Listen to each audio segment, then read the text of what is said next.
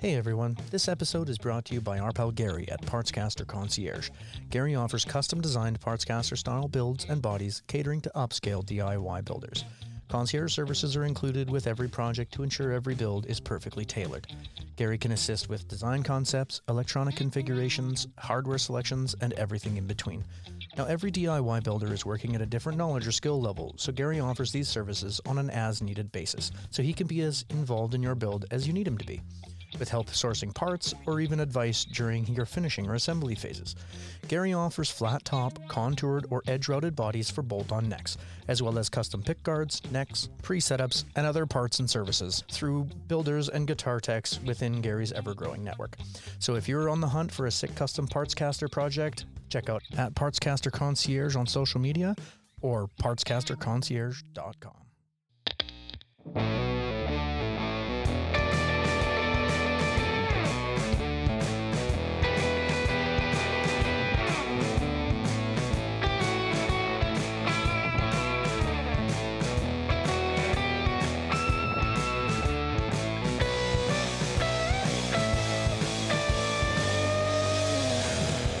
Oh boy. Shake hands with beef and wear some gold teeth. It's a fine episode of The Cultured Guitarist.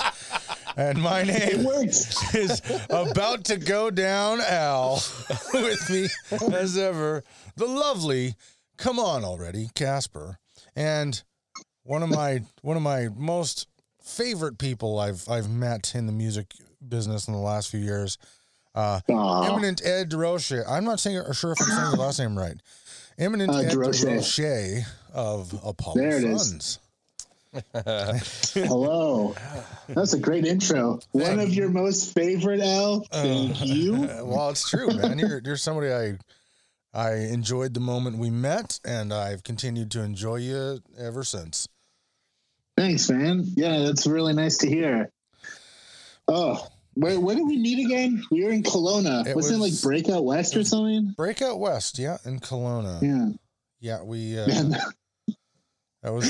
Wait, you were an audience member in like the panel that I was leading. Yeah. I was so hungover. I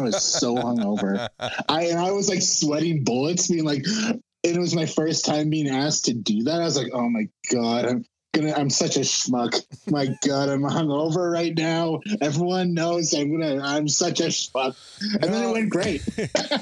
your panel, honestly, man. So like, I've gone to a handful of Breakout Wests over a scattering of about a half dozen years.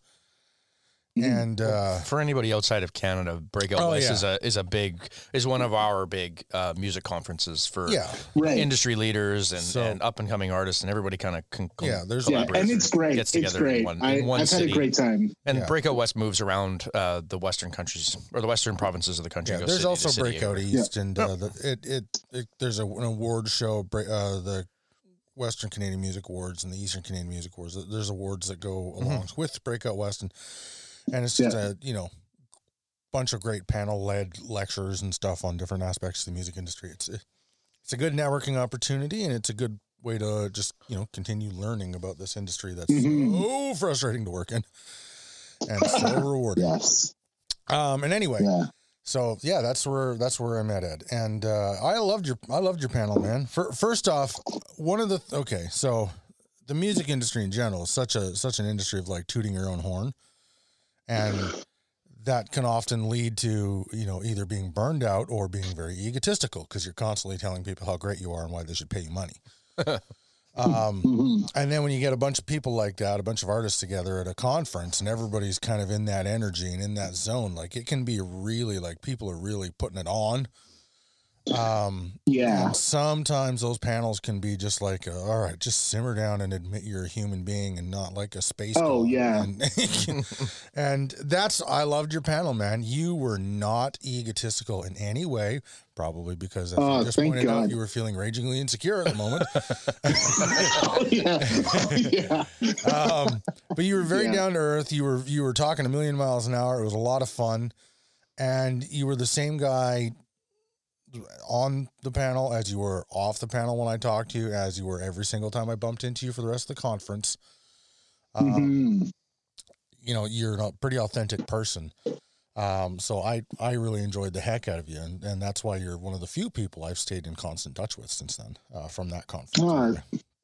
Yeah, thanks so much. Yeah, it's an interesting thing because, like, yeah, like you're kind of tooting your own horn, but there comes like a point that I found over the last year, and luckily, I mean, not luckily, we've done a ton of work. I shouldn't say luck is such a horrible thing to like say to someone who sees a little bit of a success, to be like, oh yeah, how lucky you are. It's like, well, you didn't see the 10 years of grinding it out and making no money and sleeping on puke-stained floors across and roll a BC.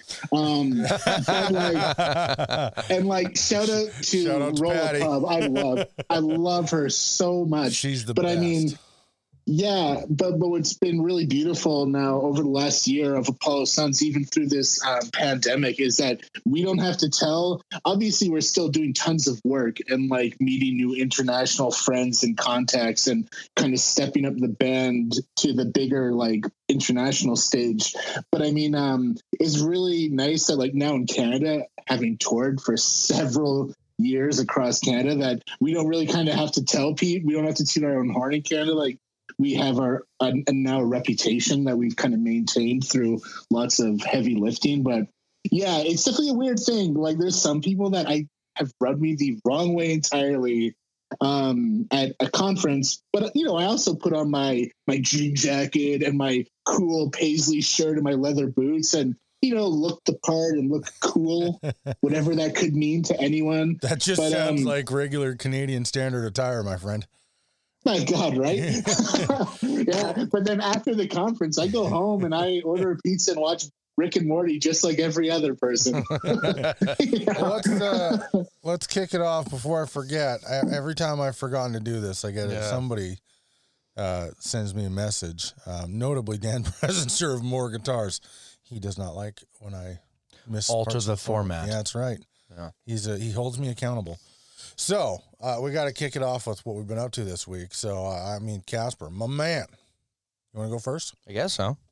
It's lackluster, man. I've just been playing guitar, and I've had a few days alone that lined up when there's nobody in the house. So I can think of one new thing. You can? It rhymes with shmar scrap. Shmar scrap. Oh, yeah, okay. All right. We've talked about it before. I think you got to come clean. So what Al is referring to is he's a firm believer, and I have been resistant to this for a number of years, about the guitar strap being attached to the headstock of your guitar. And I'm a firm believer of that being bad. Oh, yeah, you don't like that? Yeah. Oh, you don't like that? Okay, no. Sorry, just to be clear, for an electric? No, for my acoustic. So, like, I've got a fairly fancy custom acoustic that I don't want to drill a hole in. I will give you this. Like, I understand the hesitancy to come at I don't want to say the exact worth of that guitar, but it's it's closer to 10 grand than not. Yeah, exactly. Wouldn't that mess up the intonation and like the playability of the guitar? Listen. Listen. I love you, Ed. So yes, it looks cool. Don't get me wrong. And the thing that I was having most struggle with is not the intonation so much, but the fact that because I'm a bit of an ape. And I have a kind of a death grip on this very nice guitar. I'm pulling it out of tune just a little, or pulling the strings into the fretboard just a little on the neck just a bit, because the weight of the guitar is always hanging on itself. So I finally, without telling Al, I was like, fine. I went out and I bought myself some nice small little drill bits, and I put a strap knob on the back of the neck block on the back of the guitar. Did he notice? Did he notice the nice haircut, or did you have to tell him? I had to tell him. I showed him. I did a thing. Here you go. I did this, and he immediately began to berate me for it. But because this is going on. How long have we known each other? 4 years. 4 years or so. Yeah. And so it's probably been 2.5 or 3 years that I've been like, you should really put a strap knob on this thing. Well, it's every time you play it. Yeah. Every time you play it. I think one time we were recording with it, and you were recording a song, and it was like, you're just like holding on to it, and you're like, damn it. But I was noticing, and I was actually going in to see the luthier that built it and be like, hey, man, I'm getting this buzz and I don't know what to do. And he would play it and nothing would happen. And then I would play it and it would buzz like crazy. He's like, yeah, I don't know what's going on there, man. Like, it's got to be something to do with your playing. And he was just being really, really delicate about it and not telling me, listen, dude, this is you. And you got to stop like throttling this thing. So anyways, now it's kind of like relearning again. Because the playing position is very different. It's not as comfortable. I find my arm aches with the angle that I'm having to fret the higher frets at. Well, you've been Johnny Cashing it for forever. 10 years, for as long as I've been playing guitar, right? So, you got to relearn your technique now. A little bit. It's not like relearning entirely, but it's definitely an adjustment that's being made, and I'm getting it.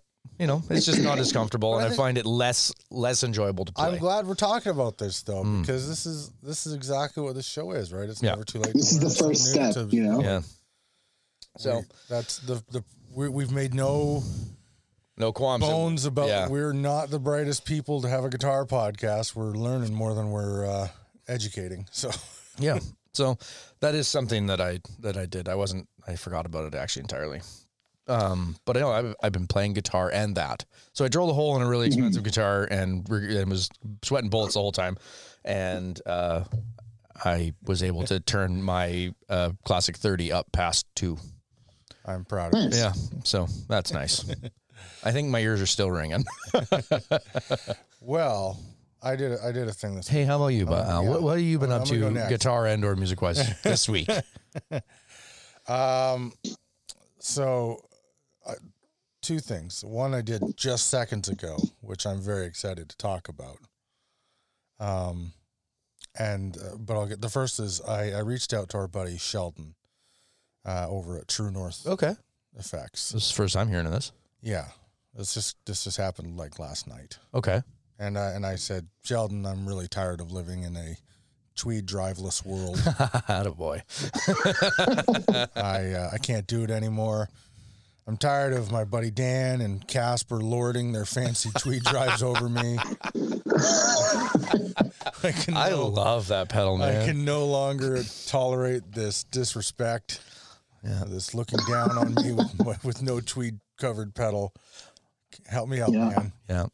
And he's gonna make me a special one. He's like, he asked, because I was like, dude, I money's really tight. I have no idea how I'm going to pay you for this right now, but I need to get one of these from you. Yeah.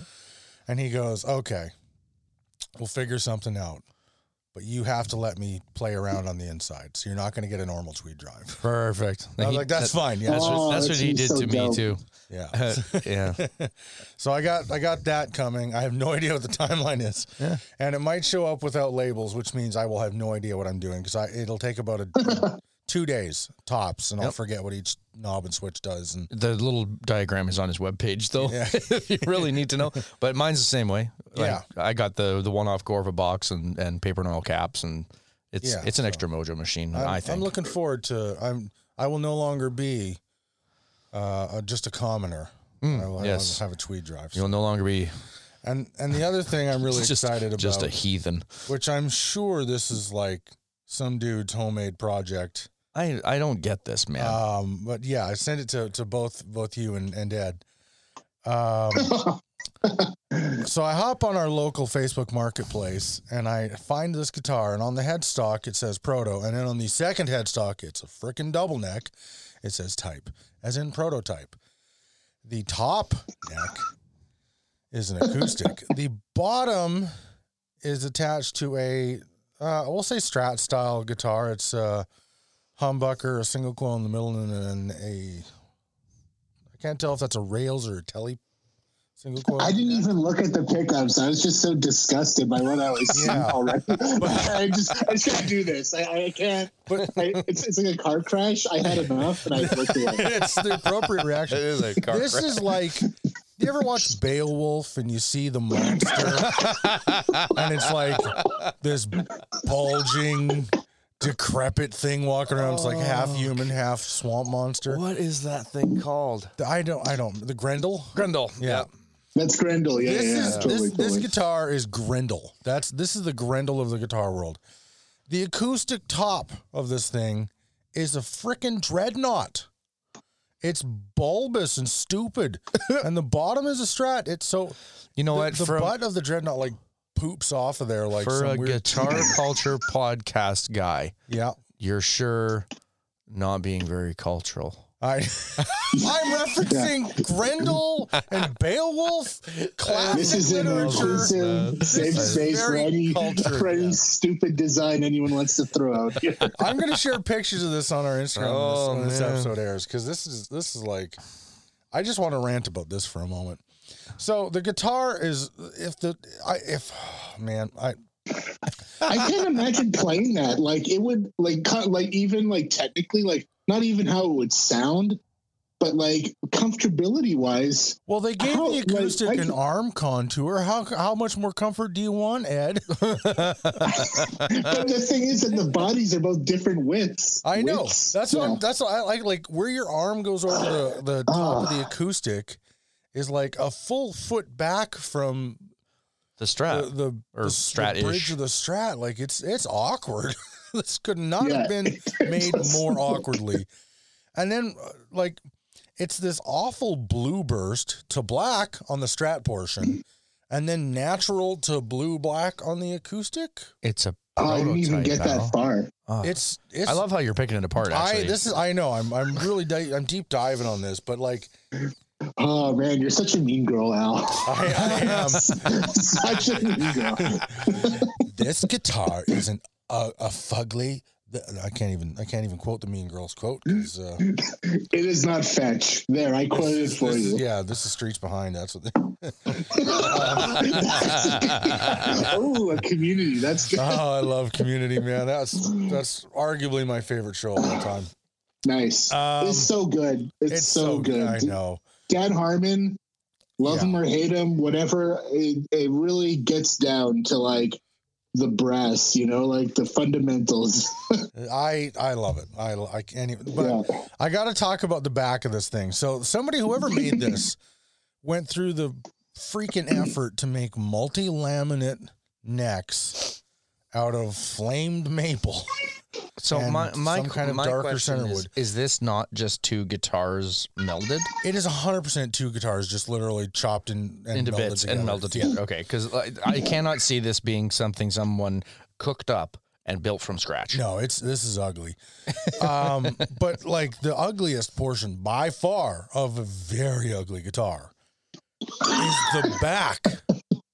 Yeah, where the acoustic steps down to the electric. The Strat body is, like 2 and whatever. No, it's like inch and 7/8. Inch 7/8. Inch and 2 inches, something like that. Whatever. Yeah, the standard Strat body thickness, and it just literally goes into a hard 45-degree angle corner where it meets the acoustic, which is a full acoustic depth. I think it's 90 degrees. It's like literally just steps. It's it looks like a one stair step on the back.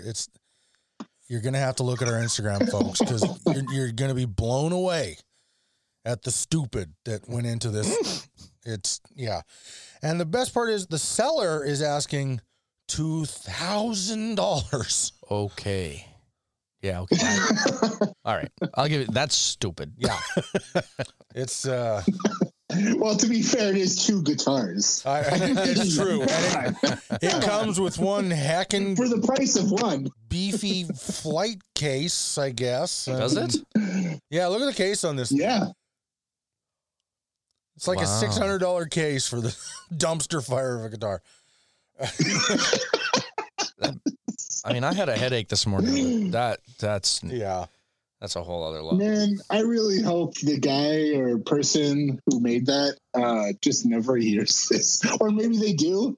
And then that way they can learn from actual guitar players and be like, I'm going to make a better guitar. That probably won't happen. Oh, man, there's a detail here that I can't say on the air that I wish I could. But I want you two to look at the seller's name. Okay, one second. I gotta pull that up again. Sorry, it was on my Facebook Messenger. Here, just give me a second. No worries. But I'm gonna read the description of the seller description to our listeners. While you guys do that. Okay. One of a kind, only one ever produced. That's the exact first. That's the exact first sentence. He describes it as one of a kind, and then describes what one of a kind means. One of a kind, only one ever produced, double neck, acoustic and electric. Everything works better than new. Comes in a custom case as well. ... There's only one sentence in this. This is one big long sentence broke up by commas and then ended in ellipses. You know what? I'm actually looking at this, man, and the backs of those necks, the necks are made of the same wood. Yeah. This thing may have actually been made from scratch. I don't think so. I think he took apart like an acoustic and an electric, made new necks for it. And then glued these things together, like glued them together.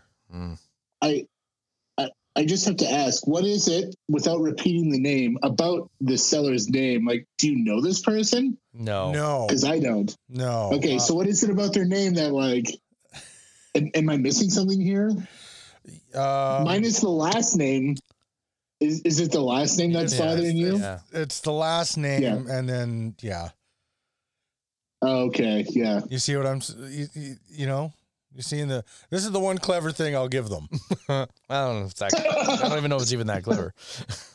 It's like kind of, I guess. I don't know. I don't know. I don't know what to think about this. This is more energy that I've wanted to give to this than I ever thought I would. I just noticed the fretboard is scalloped on the electric side. Oh. I don't know how you feel about scalloped fretboards, but I don't like them at all. I can't stand them. I'm sure there's an argument for the people that like them. They like them for a reason, I'm sure, but I'm an ape. I just get so annoyed. I'm like, why not just like learn how to bend normally? Then, I don't know. Maybe I'm missing the point. The argument I usually hear in favor of scalloped fretboards is it allows them to play faster because there's less friction.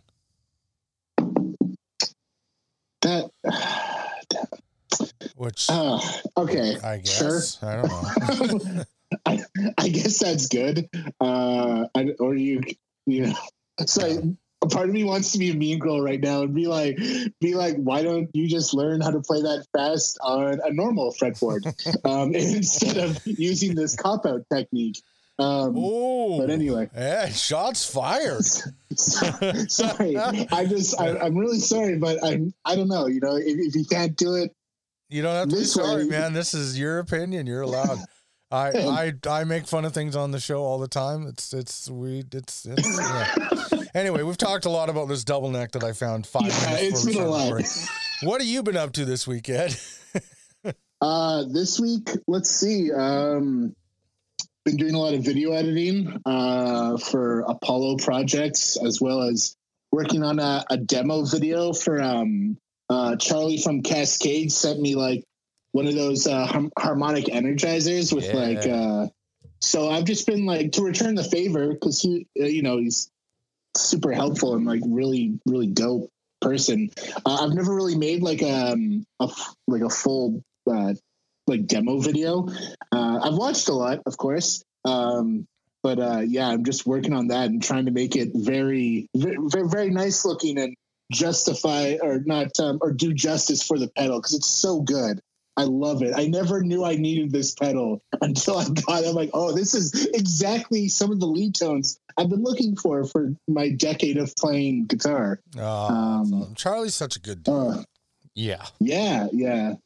So we're working on that. We just recently started rebooking for the US and Canada for next year, 150 dates. So now I'm so excited because, with everything starting to reopen and the future looking a little better every day and every week, the team got together and had a big meeting, and we're starting to rebook for next spring starting, and we're, oh my God, I can't wait. I'm almost crying thinking about getting back out on the road. That's that's awesome, man. I have just almost. I don't know if I'm going to rebook or not. I'm at the point where I'm just like ready to throw in the towel. I don't think you should do that. No, I think because I mean we had a lot of talks over the pandy, we'll call it, as a band, of like almost every other week of like disbanding or putting the band on hiatus, which pretty much means you're done, really. But we just kept on at it, and I just really pushed through it. But now I think that, and a lot of people that have been touring in the U.S. now and like starting to get up, and the word on the street is that the support for ticket sales and but everything has gone up. Whereas like in the U.S., a lot of our agents, and even in Canada, where like $10 was the minimum, like kind of like the minimum standard for a good concert ticket. Now it's like 15 to 20 people are paying, and they're selling out heavily. So I think that by this time next year, and all the festivals, I think it's going to be nuts. I think it's going to be absolutely nuts. Everyone's just jonesing for that live music, and I think it's everyone I've talked to in the industry, musician, industry person, fan, audience member, everything is just like, let's do this, like a kind of like a new renaissance potentially, because everyone's been holed up for 2 years making their stuff. Yeah. I hope so. I mean, yeah, I truly hope so.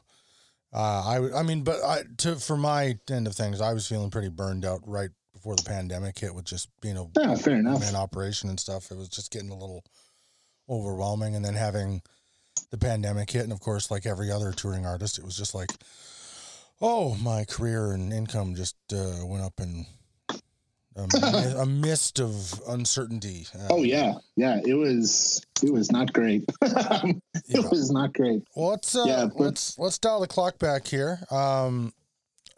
You're one of those guys, man. I'm gonna have to like really watch myself here, because I could talk to you for hours and meander on all sorts of crap.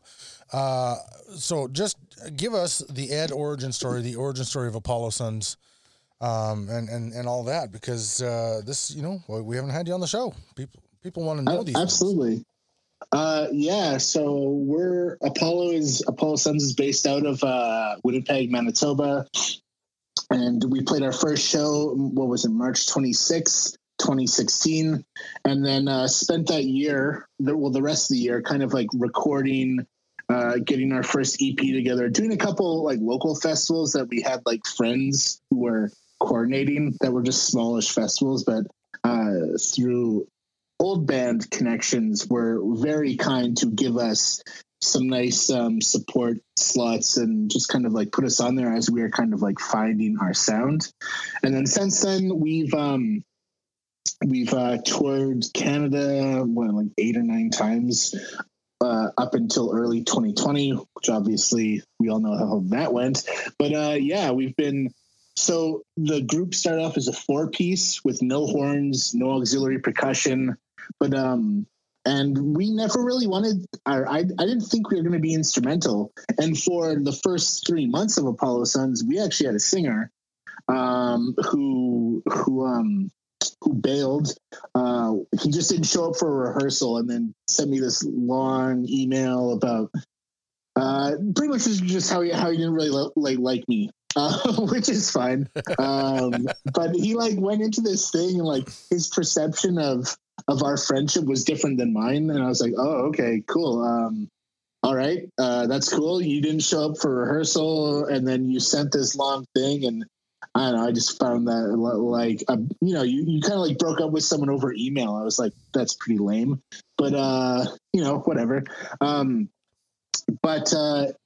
So we kind of marched forward as a 4-piece, and then just started picking up horn players. And I always wanted horns in the band, regardless of if we had a singer or not. But then it just we just started reworking the songs we were writing with this fella, and then put a lot of melody over them. And I was into heavy prog like the early 70s stuff and a lot of fusion, like Mahavishnu Orchestra, Jeff Beck, Billy Cobham solo stuff, the Electric Mile stuff and like 11th House. So instrumental music wasn't like new to me, but I never thought that like, I'm very, I don't know if the word like humble or insecure is the right one about my guitar playing. I was like, man, I don't know if like I can hang with these like great jazz fusion, like, it's very heady music. We found musicians that were super supportive and dug the energy of the band and my desperate determination and drive to make it and be successful and make really good music and sell a lot of tickets. So all those things. Now it's like a 10-piece band and I don't know. Sorry, that's kind of rambly, but that's kind of like the history and where we're at. That's okay. Of Apollo Sons. And then I don't know. Do you want to know where I came from as a guitarist? I was just going to ask. When did you start playing and stuff? I started playing when I was like 12 on this god awful acoustic that had like 3 strings, couldn't be tuned properly. Was it attached to a Strat body? And did it have a terrible? And it was like dark blue. Yeah.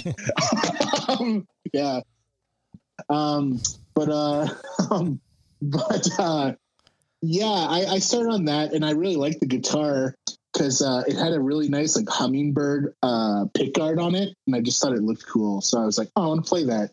That looks cool. But I remember getting really into music because I got really sick during this one.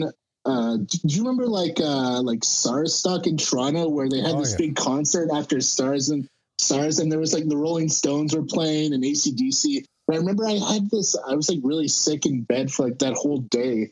For whatever reason, it wasn't SARS, luckily, but and they were playing like coverage of old Rolling Stones songs, and I was like, man, these dudes are cool, and their music's dope, and like they just look like bad to me, and I just thought Keith Richards was the coolest person, writing all these dope riffs and playing to this huge field of like hundreds of thousands of people, and then I just like started just like digesting like Rolling Stone stuff, Aerosmith, Jeff Beck, Guns N' Roses, that kind of like hard rock blues based stuff, like Zeppelin, of course, and all these. That's kind of where I came from. But I remember like music and playing guitar was really therapeutic in my early days because I used to have really bad anxiety attacks at night, and I would just wake up like just super anxious and thinking I couldn't breathe. Like I was just like panicking, and I would just I didn't want to disturb anyone because I just thought it would be rude to disturb my sleeping mom. So I would. You poor kid. I felt so bad. Like I didn't want to make it her problem, even though she was super supportive and like my mom was amazing. But speaking of moms, it's Mother's Day today. We are recording it as Mother's Day. I have a great story. This episode will come out a little late. It'll come out to the Tuesday after, but this is the closest episode we're going to have to Mother's Day. So happy Mother's Day, moms. Yeah, I have a great story. I'm lying. Our next episode is this Tuesday. This Tuesday is already recorded. Yeah. And it's like a week and a half late. Well, I mean, happy Mother's Day, moms. My bad. So I would pick up the guitar and just like start noodling and practicing, and I would just calm down so fast. So a lot of my early practice time was at like between midnight and 3 a.m. before I had to go to school. I would just like stay up, just like kind of rocking back and forth, noodling. And it was just like a great way for me to just calm down. But I wanted to share this story since it is Mother's Day at the time of recording. So this one time I was like 17. We were living in an apartment, and I was like playing music, obviously way too loud for someone. I was like practicing like the Walk This Way guitar solo or jamming to whatever. Nice. And this person, a great solo. As much as like Aerosmith is a joke now because they really can't play that well anymore. I absolutely love absolutely love the early Aerosmith stuff. But man, I was so disappointed. I watched like some live in their Las Vegas residency like a couple years ago, and I was like, is this the actual audio? They're so sloppy and it's so awful. Like, I can't believe they would allow people to pay $300 to watch this. This is so disrespectful. Like, did they even rehearse? But anyway, sorry. It's just like those people that, you know, like, there are certain like artists that I love from back in the day, and I've seen them now, and I'm like, oh man, you can't really play anymore, which is sad because you were so good. But you know, they made legendary albums. But anyway, back to the story. So this person calls the cops because I'm playing way too loud for their enjoyment of life, I guess. So the cops come to the door, and my mom is like, what? Like, you want? And she answers the door, and I'm standing there. And they're like, oh, you know, like, we were just called. There's a noise complaint. And she was like, well, what would you rather? My son be out doing drugs or graffiti or what? Like you're going to come bother us because he's at home learning a useful skill? Like, don't you have any real crimes to solve? And she like yelled at me. Strong like, mom move. I like it. Oh, yeah. She was so supportive and still is. Like, she has like all of our shirts and all of it, and has traveled many hours to come see us play big shows. And she told off these cops. It was like, well, would you rather have him like breaking windows outside? So that's kind of where I started from. Very long story short. Oh, that's awesome. That's kind of yeah. I like it. And that's go mom go. That's good. Oh yeah. So this is year 5 of Apollo Suns. Yeah. And definitely the most challenging year. I'm just assuming most challenging year for you. And I say that because I know, you know, you had the pandemic hit right when you were leaving. You'd left actually, hadn't you, for your first American tour? Yeah, okay. It's actually great how it happened. So it was Thursday, March 12th of 2020. We were loading up. We had gotten our insurance. The band's all good. Paid $3,000 for work visas to have the pleasure of playing in the U.S., which is great. I mean, as much as it's a pain, and a lot of musicians want to, you know, like, everyone complains about paying those work visas. I'm like, man, we're Canadians getting paid in the US dollars. Yes, please. You know, I'll make an extra 30 cents on the dollar. Absolutely. I'll pay back that $3,000 in no time. But, so as we were driving out, we stopped at a Walmart. It was crazy. And like, at this point I had been lying to myself, thinking like, yeah, you know, it's like a cold. It might not hurt our shows. South by Southwest had been canceled by now, but I was like, okay, that's a big conference. Our small shows of like 30 to 50 to 100 people, maybe, they'll be fine, whatever. So as we're driving out to customs at the border, CBC, we're here to report the first confirmed case of the COVID-19 virus in Manitoba. And we're like, oh God, no. Okay. So we start listening to NPR and we're driving, and then we get to McDonald's in Grand Forks to, like, you know, go grab something to eat. And our West Coast agent emails me. He's like, hey, so your 14 dates in California have all been canceled now. And we're like, okay, great. I guess we'll just go hang out in California. We have some family out there. Thank God we did not. So we played 3 shows. Yeah. Oh man, yeah. We would have been stuck in US for quite a while, potentially months. And it would have been a minimum of a month or 2. Yeah. Like, oh yeah. And like, we did not, and no income, no support, just pretty much, we had a couple family members in the band. Like a band member had family members who live in like California, which would have been cool to spend a month in California in any other circumstance. Yeah, not during a lockdown, essentially. Like that would have been the first lockdown. Welcome to California. Yeah. Don't leave this couch you're sleeping on. Didn't the Eagles write a song about that kind of? Sorry? Didn't the Eagles write a song about that kind of? Yeah. You can check out anytime you like, but you can never leave. Yeah. Whoa, geez. Oh boy. Yeah. So we had a phone call with our manager, and he was like, "Yeah, just play this weekend and then go home." So we thought it would be over in like a couple of weeks because we had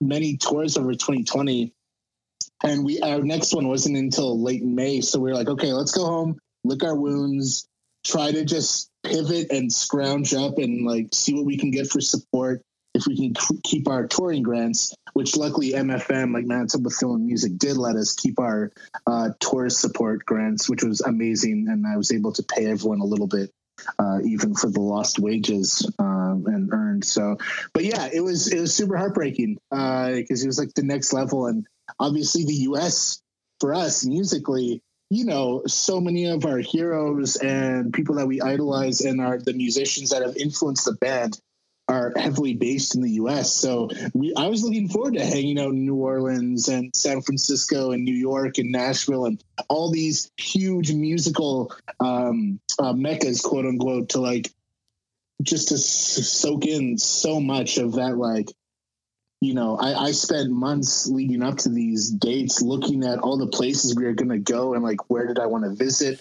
when we had a couple hours of downtime. But we are rebooking. It's coming back. So as much as I hate to say it, there's been a few silver linings to the pandemic and the involuntary break, but I will never, ever want to do it like this again. You know, hopefully we don't. But yeah, hopefully not. I mean, you know, I understand what there are reasons why it had to happen, and I understand that. And you know, I understand that, you know, sometimes as a society we got to do things that frankly kind of suck. At least in this case, it sucked a lot, you know, to try and pull together for the benefit of everyone. But I hope in my lifetime, I never see this kind of a thing again. I mean, not that I would ever hope for a worldwide pandemic under any circumstances, but just the level of draining I've seen of everybody's spirits and the brother on brother arguing and fighting about stupid things. The division is insane. You know, I never want to see this again. I never want to see it again. I think adversity is a necessary part of life. You know, we have to face some struggles in order to grow and become broader, stronger people.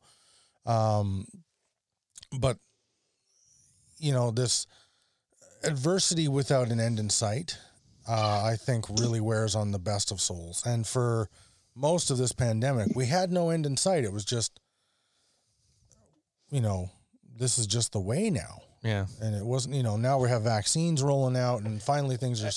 It kind of felt like it was like, there's a thing happening and we'll get back to you. Yeah. And, you know, yeah, absolutely. Yeah.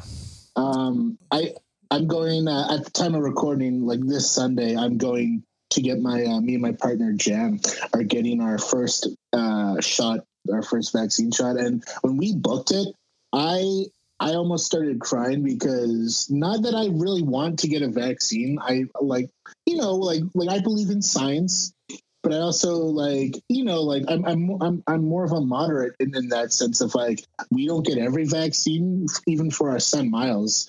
We got all the necessary ones so he wouldn't get polio or like, or measles and all those things. But I don't get the flu vaccines generally. Like I think I've gotten them once. You know, that's a bit of a different thing, right? Like the flu vaccine is a general, like, we're going to vaccinate you against a bunch of flus, but there's literally like hundreds of thousands of types. Yeah, we're just guessing right now. Like we're taking our best guess and like what we think.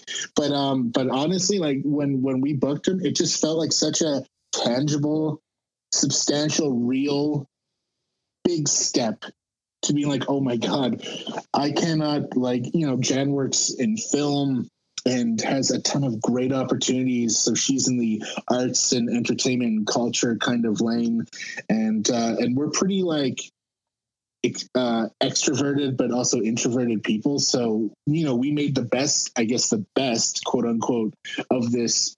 But I just cannot wait to like be in a disgusting, sweaty dance pit listening to some really beautiful music and like just seeing people smile again. I can't wait. I almost cried because I just was like, oh my God, that could be a thing soon. I think about Patty up at the Rolla pub in Rolla, BC. This is a woman who's by all rights should be long retired. And she's not. She loves live music so much. That's pretty much what she lives her life for. She works full time at this pub in the middle of nowhere that's become this like crazy cool destination joint for live music and weirdness. People fly from all over the world to go to this like almost. I will go out of my way on most Western Canadian tours. Yeah, I will go out of my way on a Canadian tour, which does not make sense to go to northern BC generally.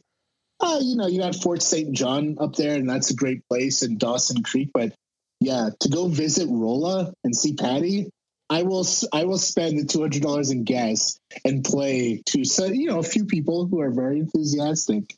That's the thing, because the Rolla, like even for me, a solo guy, like the Rolla is a crowded venue for a 10-piece. You guys, oh man, I hope my touring paths cross with you in the right way because I want to see you crammed in at the Rolla. It's so much fun. Yeah, we you know where the pool table is? We pretty much do a semicircle around the pool table. Do you mean the shuffleboard table? Yes, the shuffleboard. Sorry, that's it. Wow, that is awesome. Rolla's got a shuffleboard table. Honestly, and it's man, I can remember being a kid like to her own detriment because she could have 4 more tables of seating if that stupid shuffleboard weren't there. But she loves it. And no one even plays shuffleboard. I've never seen anyone use it. I have seen people use it, and she swears people use it all the time. But it's like curling, right? Sort of. Yeah, it's curling with hockey puck size stumps. Yeah. But the thing is, like, I don't know about you, Ed, but when I play there, it's one of those things just like, there's nowhere else to put my cases or for my gear and stuff. So they always go on top of the shuffleboard table. Oh, yeah. Well, we usually try to put our merch there so that it's like front and center. Why not? You get a little silica beads on the back of your t-shirts. Oh, yeah. Totally. Yeah. I have to ask you, does she make you taco salad every time you're there? Yes. She used to. I love Patty to death. I don't do so great with the Dorito taco salad. And my family's actually from Grand Prairie, so it's close enough to Rolla that I'm like, don't worry about supper, Patty. I'll take care of it myself. And then I drive home afterwards to my parents' place. Nice. It's only a couple hours, isn't it, to Rolla? It's about an hour and 15. Yeah. Yeah. So have you ever played Grand Prairie? Is it worth playing there? I've played Grand Prairie tons. You should talk to John at Better Than Fred's. I was going to say Better Than Fred's. Yeah. Okay, cool. A great spot for you guys. He will love you. John's a huge fan of 5 Alarm Funk. Yes, that's where I've seen it. Play Fred very regularly. You guys are peas in a pod, my friend.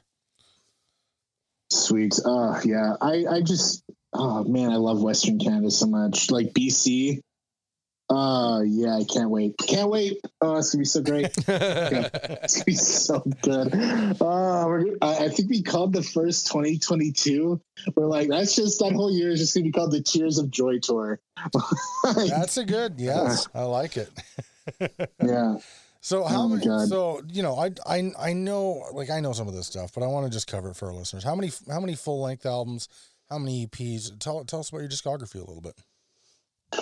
So we've got 2 EPs officially out, Each Day a Different Sun and Dawn Offerings. And then we just released a surprise EP in March, Live Under the Sun, which was a 4-song EP, all live, that included a new unreleased song on it called Serpentine. So we just kind of released that just on Bandcamp. And then we have about 10 singles out. We're going to be releasing a new EP this year in the fall. and we're calling that the Sun Cycle Trilogy. So we're going to have 3 EPs in there, and we're actually going to re-release all of those on vinyl and just cram them into a double vinyl potentially, and have a couple of bonus live tracks, because one thing that we love is that we've been kind of been in the US especially been kind of lumped into the jam band and jazz and funk scene, which like jam band scene is a huge umbrella, but they record and document and archive all of their live sets. And we've started doing that in 2018 and 2019 through our tours. So we actually have a bunch of shows that have pretty good takes of some of the songs. So luckily we have a huge archive that we're pulling from. So we have that. We'll have a lot of music out, which is great. And then we have we're just going into the studio in the fall with this Juno Award-winning producer Ben Kaplan, who's worked with Mother, Five Run Funk, Snoop Dogg, Bootsy Collins. Like I love who he's worked with. So we're going to a bigger, fancier studio than we have in the past, and the team's great. So we've been working really hard over that, and we're really digging the songs, and we've been working on them for a couple of years now, and road testing them and cutting them up, and reassembling your all that. As Stephen King would say, butchering your darlings and putting them back together again. Like nothing is sacred. That's the way you have to do it, man. That's how you get the best results. Yeah. Do you prefer to, like, when you guys go in the studio, do you like to track as live as you can, like everybody in, separated-ish, but all jamming at the same time, recording the songs like that, or do you do everything separately? Because you're a big outfit. Everything separately in multiple tracks that's a lot. Well, and that's the thing is the first 3, we'll call it like the Sun Trilogy EPs, are all live off the floor, and we're all in a room together in a circle, and there was very little separation. Like my amp was in a different room, and then we DI'd the keys and the bass, so the horns, the percussion, and the drums are all live in the same room. So we had to be really good and tight. And on some of the tracks, we were not really good and tight. And obviously the common quote unquote listener won't hear these things, but there are some tuning issues with the horns when you have a 5-piece horn section. Obviously, just after playing for 5 hours straight, these issues will naturally happen. So I'm very proud of those EPs, and I think they did very well for us, and people dig them, and we're eternally grateful for all the support. Casper and I were both recently enjoying your mashup of the Mission Impossible on themes. Yeah, thank you. So great. Yeah, and actually really refreshing, Ed. To be perfectly honest with you, man, it was like a super refreshing take on both of those kind of classic spy movie things. It was like, man, those are some of my favorite movies, and there's just like, oh, absolutely, love it. Yeah, so we're kind of now with Ben, we've been talking about okay, we want to get that energy, that live energy. We want to get that sweat and onto an album, but we want the album to be that energy and that lightning, live stuff, and now get it into you're capturing lightning in a bottle, so we want to get that energy onto the into the studio, but have it be tighter and more, a little bit more produced, so we're the horns not having as much, tuning issues will always happen, but let's tighten that up. And so we're going to be, for the new stuff, recording live off the floor, but we're going to have enough isolation. And what's great about No Fun Studios in Winnipeg is that the Studio A has 4 different rooms, all with sight lines. So the horns can be split up, really awesome. The percussion can be split up. We can all see each other. We will all have, and each headphone has its own monitor mix. So we can track live off the floor, but there's enough there's enough separation and isolation that we'll be able to play together, because the band does improvise a little bit more and more on studio stuff. And when we're soloing, whoever the soloist is, we're learning and we're developing how to improvise solo as a group together, as like, so, and then that's a huge thing. It's not just a solo section. This is a group solo section where everyone is communicating, and that takes a lot of trust and listening as a group. And we have to be able to hear everything very well. So what I love about it is that we'll be able to capture that, the early kind of vibes, and like, but push it even further, but then be able to clean up certain parts, add stuff, you know, like if you want to put on a synth layer or an extra guitar part into this chorus section, we'll call it, we have the freedom to do that. And we're not stuck with 5 edits of like, oh, we didn't get a clean horn pass, or someone messed up this. And because there's no isolation, we're stuck with it. Or we have to find some way to massage that note through digital technology. Right. So I'm very excited for that. I think it'll be a really great way to capture what we've been doing and developing over the last few years, and touring heavily and getting that group mind together musically, but also having the freedom to be like, let's make it sound big and dynamic and lots of depth, and we can really produce it, but not overproduce it. I don't want to do that, you know, but like, you know, we're trying to like walk a fine line of that. So that's awesome, man. Okay. We gotta talk about the elephant in the room here. First off, glory be to the greatest guitar of all time, the Gibson SG. Hallowed be thy name. Always a pleasure to have another SG fanatic on the show. But on the topic of said guitar, you know, we are a guitar podcast. I would be remiss, sir, if I did not ask you a little bit about your rig. What are you rocking? All right. Well, I've got her right here with me right now. So it is a 2010 SG. And it's classic cherry red, of course. I dare I say my guitar tech, if I'm that egotistical to say I have an actual tech, but Lucas Roger, based out of Winnipeg, is a great luthier, and he's been about a decade now building and working on this guitar. So it's got a nice little maestro bar on there. It's got 3 hand-wired humbuckers. But from Lucas, or from somebody in particular? From Lucas, yeah. So he hand-wired a couple. He hand-wired actually all of the pickups, and we put the what is it? I'm so bad with like running through my rig.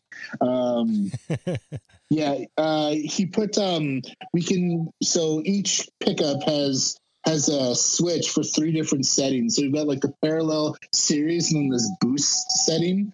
So yeah, so I've got like, yeah, it's crazy. It's crazy. I'm just enjoying. I'm hearing your kid in the background. Yeah, Miles. I can hear him. He's super into it. He's having a blast.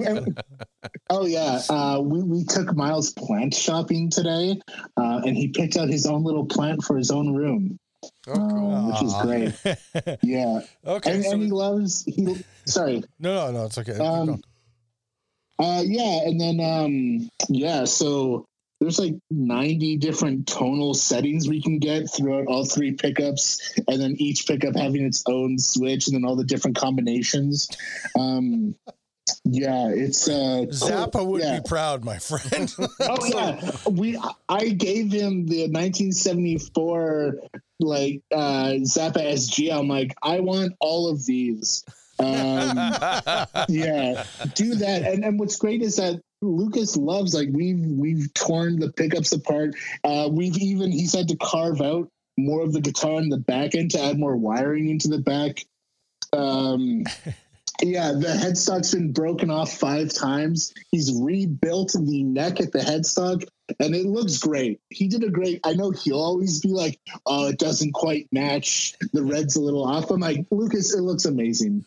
It looks so good. You're gonna have to send us lots of pictures of this thing for us to share. Oh yeah, and it has so many dings and dents, and like, I'm a very active guitar player on stage, so it's so chipped up. I love this guitar. It is my warhorse.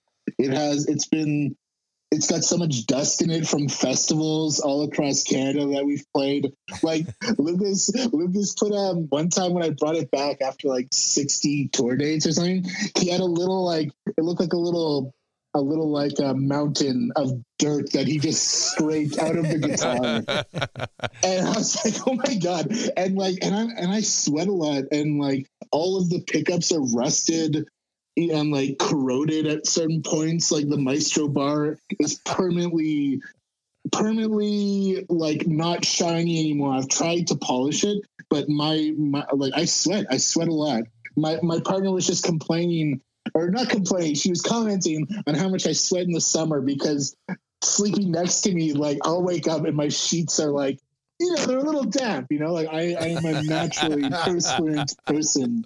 I'm also married to somebody like that. Bless my wife's heart. She's wonderful. She runs hot, man. Yeah. And like, it'll be the dead of winter and I'll be walking around the house in just shorts. And she's like, how are you not cold right now? I'm like, I'm always warm. Like, it's great, I guess. Like, okay. So I guess my wife's a little different there, because she's cold all the time.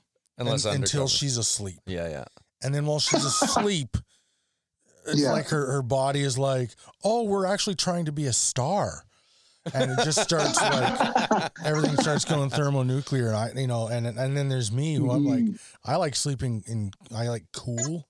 Yeah. I like cool sheets. I like a cool room, because I like to, nestle up in the sheets and be cozy.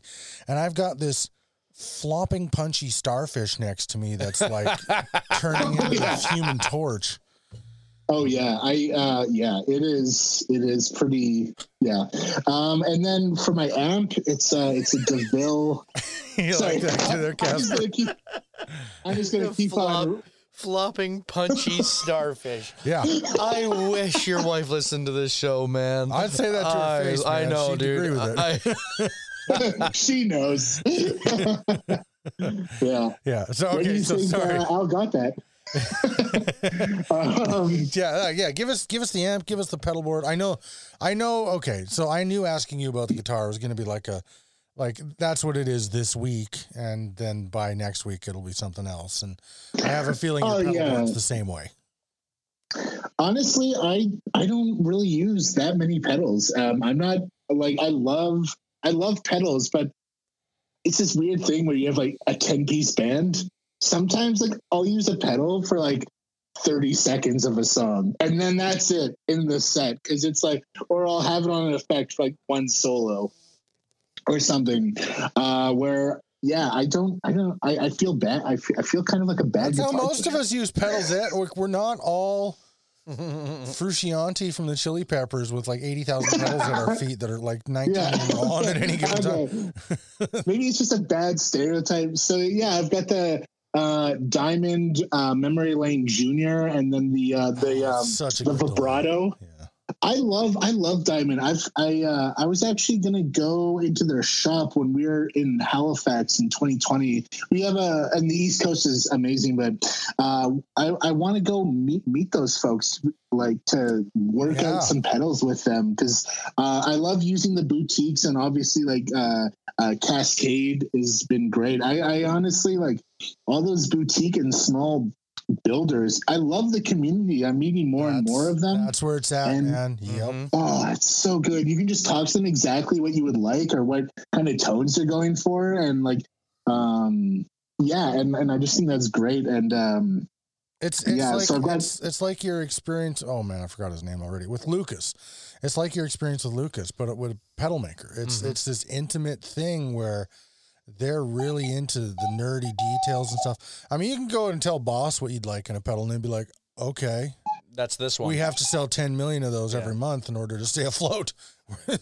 Yeah, absolutely. And I mean, it's very collaborative. Yeah. Like they are helping you curate your sound and collaborate. And anytime someone will like, we had this guy. So we've been running these like videos on Facebook just to like warm up audiences, like people on Facebook who might not know us. We've been running a video like ad campaign. This is going great. But this one guy commented, and he's like, "Man, I love the band. You should try. What is it? It was like something for the pods. He was like, you should try this in your SG just to get a little bit brighter tone on that kind of like wah 70s funk tone." And I screenshot it. I was like, "Hey, Liz, what do you think about doing this?" And he's like, "Yeah, that guy has a point. You can do that. And if you ever don't like it, you just roll back your tone a little bit and you'll be back in that like really gross Ed sound." I was like, "Oh, great. Well, let's try it out." And Lucas is great about that. I'll send him a picture. So I'm like, "What do you want to, how about we do this with the guitar?" And he's like, "It's a Frankenstein for sure." And I definitely love like working with like the small boutique builders, because even on the amp, I have a local amp fellow where I'm like, I'm not really digging this sound. Like, what can we do about it? And he'll be like, "Well, let's try these these Russian tubes out. If you want more of this sound, I'll send them like sound clips of different tones that I like." And he'll be like, "Well, let's try this." And if you've got some money to spend, or you can kind of dial in your tone more and more. Yeah, so that's pretty much what I'm doing for gear. But yeah, I use like 5 pedals, and then half of them I'm like, I don't know. I was an anti-pedal guy for a while, because I'm like, well, if Derek Trucks doesn't need any pedals, why do I? Well, Derek Trucks is one of the greatest living guitar players of all time.